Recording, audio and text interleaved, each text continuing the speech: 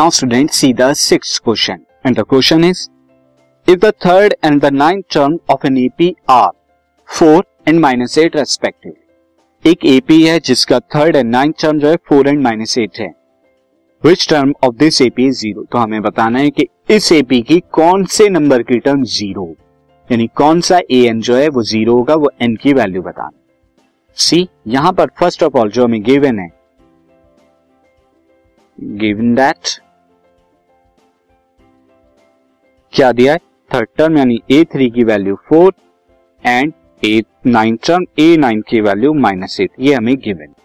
सबसे पहले हम लेंगे लेट, फर्स्ट टर्म तो दी नहीं है तो सबसे पहले वही एज्यूम करते हैं. Let first term of AP is equal to A and common difference of AP is equal to D. ये आ गया. तो यहां पर थर्ड टर्म को हम कैसे लिख सकते हैं, since A3 is equal to क्या हो सकता है, E3 A plus 2D 3 minus 1D, ये कितना हो जाएगा 4. इसे इक्वेशन 1 ले लेंगे. एंड ऑल्सो A9 टर्म को हम क्या लिख सकते हैं, A प्लस 8D, ये हमारा -8 आ जाएगा, इसे सेकंड. अब आप क्या कीजिए, दिस फर्स्ट माइनस सेकंड कीजिए, सब्ट्रैक्ट फर्स्ट फ्रॉम सेकंड, या सेकंड में से फर्स्ट को सब्ट्रैक्ट कीजिए. तो A plus 8D is equal to -8 and A plus यहाँ पर कितना हो जाएगा 2D is equal to value कितनी है 4. दिस माइनस करने पे minus minus plus, this is also minus क्योंकि प्लस का है, तो ये भी माइनस का होगा. अब A माइनस A कितना हो जाएगा, A माइनस A स्टूडेंट यहाँ पर ये कैंसिल आउट हो जाएगा. अब 8D माइनस 2D कितना हो जाएगा 6D and -8 - 4 is -12. Therefore D is equal to -12/6 is equal to -2. तो D की वैल्यू -2 आ गई. पुट कर लीजिए इक्वेशन 1 में. Put AD is equal to -2 in equation 1. Equation 1 क्या थी, A प्लस 2D यानी कि 2 into -D, this is -2.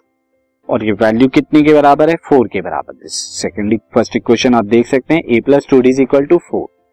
D की वैल्यू 4 आई है तो A plus 2 into 2 -2 is -4. A is equal to क्या आ गया, 4 प्लस 4 इज इक्वल टू 8. ये -4 लेफ्ट से राइट में गया, प्लस का हो गया, तो D A की वैल्यू क्या आ गई 8. अब आपको यहाँ पे बताना था कि which term of this AP is 0.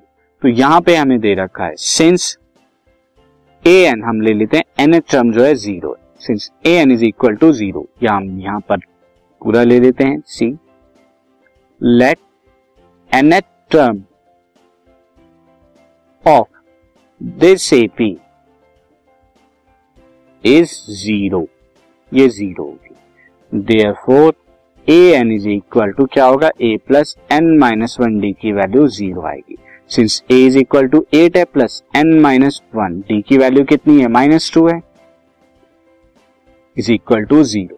तो ये क्या आ जाएगा हमारा -2 इंटू n-1.